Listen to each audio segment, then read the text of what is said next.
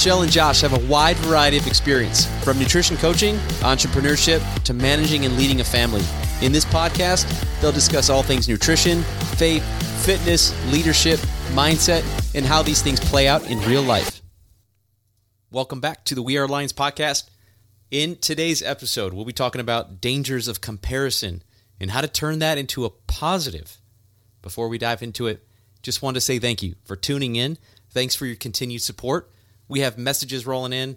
We have just really cool feedback coming in from everyone, so definitely appreciate that. Keep the feedback coming. Keep the comments rolling in. We are reaching far beyond the United States, which is so cool to see. We have a lot of repeat listeners, so thank you so much for subscribing. Thank you for leaving us a review. We appreciate you. Before we dive into today's topic, just wanted to share a couple of updates that we have. We're not going to be publishing a podcast next week. Next week is Christmas, and so we are going to enjoy a little downtime with our family, play some laser tag, and eat some food. Lots of food, hopefully. And we just want to wish everyone a safe holiday. A couple of updates on life. We have an upcoming talent show that we'll probably be sharing some clips in our next episode. Or not. Or not. It depends on how that goes. I definitely have I have some flashbacks from talent shows in grade school. I've never actually participated in a talent show, but I've watched. I've been an observer of talent shows that were conducted. Yeah, I've never been in one either, to be honest. I helped my little sister a couple of times when she did hers in elementary school, but I don't know, I didn't go to the same school as she did, so we didn't really do that then. But this is a virtual family talent show via Zoom that we've organized, just with everything going on this year and things that we're not able to do, traditions that we've been, breakfast with Santas and Santa's workshop, Santa's village, or whatever, all those things that we've been able to do traditionally every Christmas have kind of gone out of the window this year. So we've come up with something new, and it's going to be actually Wednesday instead of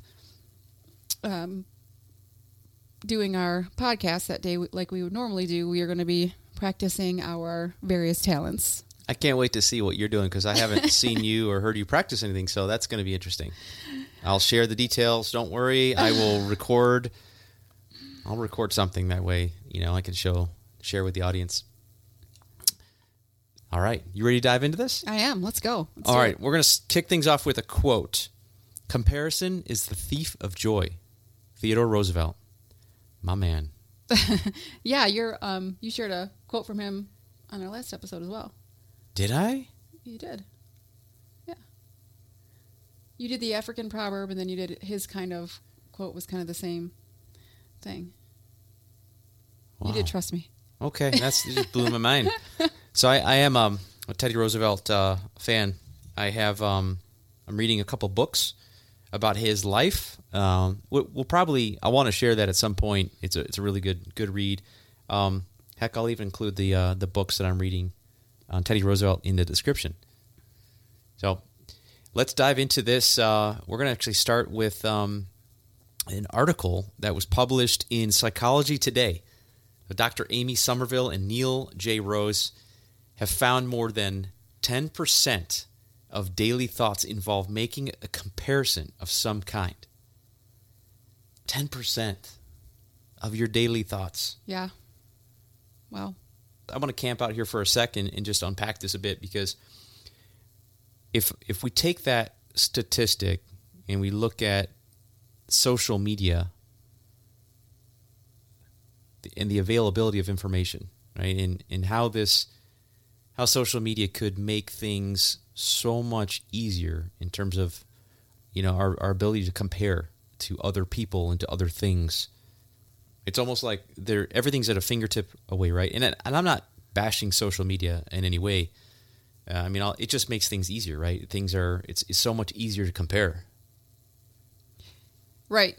It definitely is. And, there's definitely a link. Evidence is showing that there's definitely a link between social media and depression. Recent studies show that teenagers and young adult users who spend most time on Instagram, Facebook, and other platforms were shown to have substantially higher rate of reported depression than those who spent less time.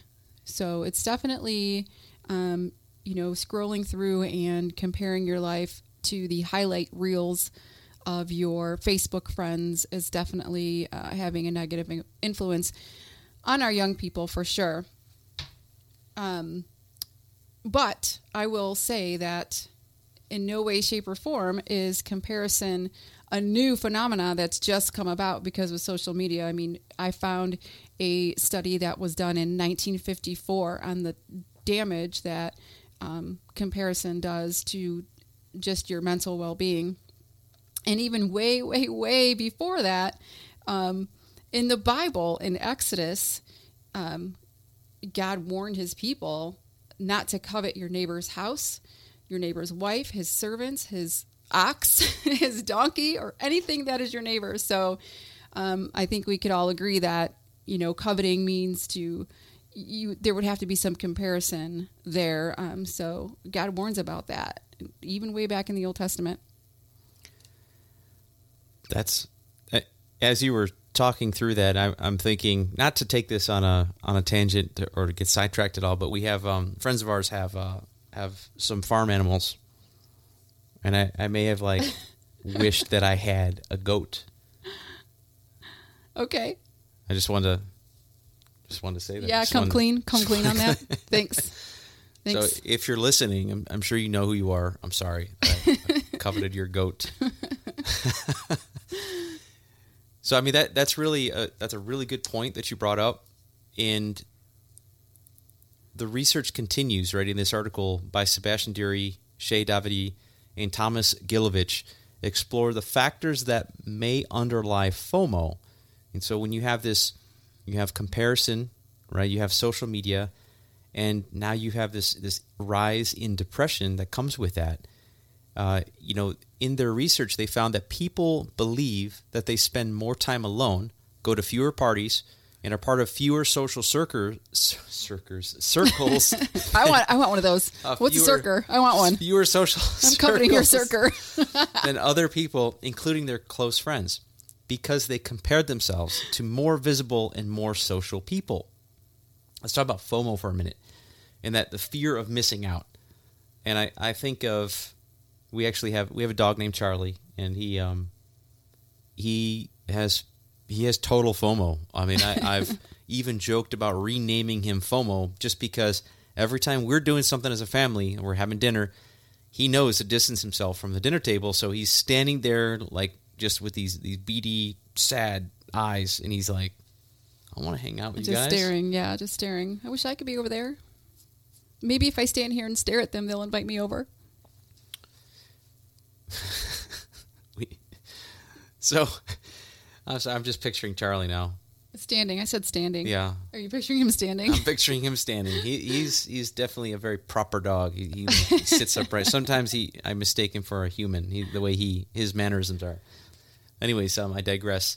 So FOMO is definitely a real thing. And what's interesting is that you couple that with 2020 and COVID and just the quarantine. And man, I'm curious what that statistic is right now. It has to be higher. And so the article goes on to discuss other ways where people might compare themselves, such as fitness, cooking, parenting, etc. Have you ever explored the search feature on Instagram?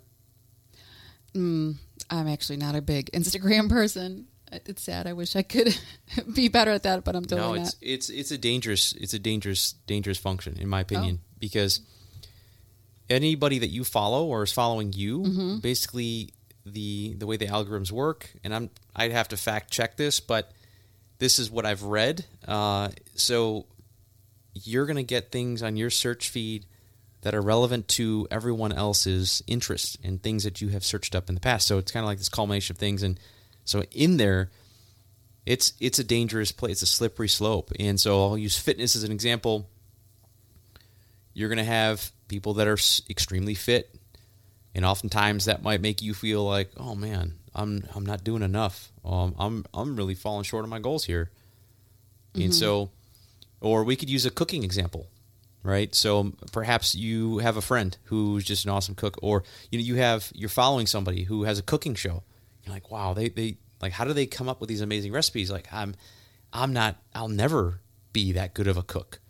We could use parenting as an example.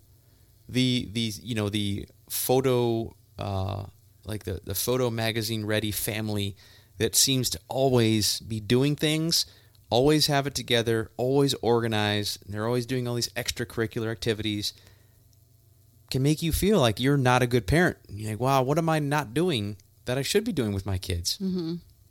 For sure. And so that article suggests that we have control over this, and that if we compared ourselves to someone with moderate abilities or an unsocial person, the effects went away. So we can reverse this. We have control. I think that's a big takeaway. Mm-hmm. And so the article has 3 tips that I will read verbatim, right? So there's 3 tips. Again, I'm going to include a link to this article in the description. Definitely check it out. And then we'll share kind of our take on those tips, and we'll share a couple tips that we want you to hopefully walk away with. So tip number 1, recognize that you're likely using an unrealistic target when evaluating yourself and adjust accordingly. And so the example is, if you have a list of 7 people that you're comparing yourself to, compare yourself to the bottom person. The number, say if there's 7 people, compare yourself to number 7 instead of number 1. And that biased comparison effect goes away. Number 2, consider what you're trying to achieve when making a comparison. If you're trying to become a better cook, comparing yourself to your most cooking show ready friend is only useful if you focus on the ways that you could become more like them. So you ask yourself questions like, do they take classes? Are they using fresher ingredients? How is their kitchen laid out? What kind of equipment are they using? And number 3, if comparisons have you feeling down, spend some time thinking about positives. How much a skill has improved over time, or how much worse a situation could be than it really is. One would call that finding the silver lining in a situation. Would you say, Michelle? Yeah, absolutely. And I think, what was the example that no, I can't share that one. But there was an example that about something that we talked about today, like earlier, and I was like, where is the silver lining in this? So we'll leave that for another conversation. Okay. Or Don't others. worry, I'm as lost as you guys all are. Or others who may see you as a role model right now. Comparisons can go both ways. Absolutely, for sure. Yeah, and I think those are all really great. I mean, there are definitely... Comparison will definitely steal your joy if you let it. There's definitely some healthy ways to compare yourself. And then using those comparisons to then challenge yourself to do better in realistic ways. Like Josh was saying, if you want to be this great cook, ask yourself how that person got to be that way. If you want to be a great, basketball player, be realistic and knowing that if you're 40 years old and want to play some rec ball, don't compare yourself with the greatest NBA player of all time. But do take inspiration in the fact that, how many hours a day does that guy practice, and how did he start out, and, just kind of figure out what workouts he does, what drills he does, and those types of things. And then you can be a better anything that way. Even his mindset, right? Even the type of mindset that those players have, right? Or absolutely, whoever you're comparing yourself to. Yeah, look at their history. How many times did they fail? I was reading something when we were doing the last podcast about failure, and how many times the greatest hitters in baseball have actually swung their bat, how many times that they've actually missed versus how many times they've hit. So yeah, mindset for sure. Definitely being grateful for where you are now instead of looking to the left and to the right. Look inside and look closer, change your focus to to closer,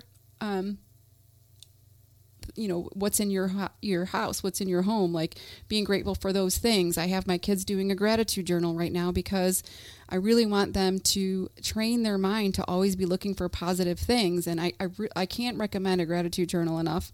I know that so many people are doing that now that it seems like it's becoming cliche, but it is really life-changing to change your mentality that way, not to be looking at what somebody else has, but to be focusing on what it is that you have and being grateful for those things.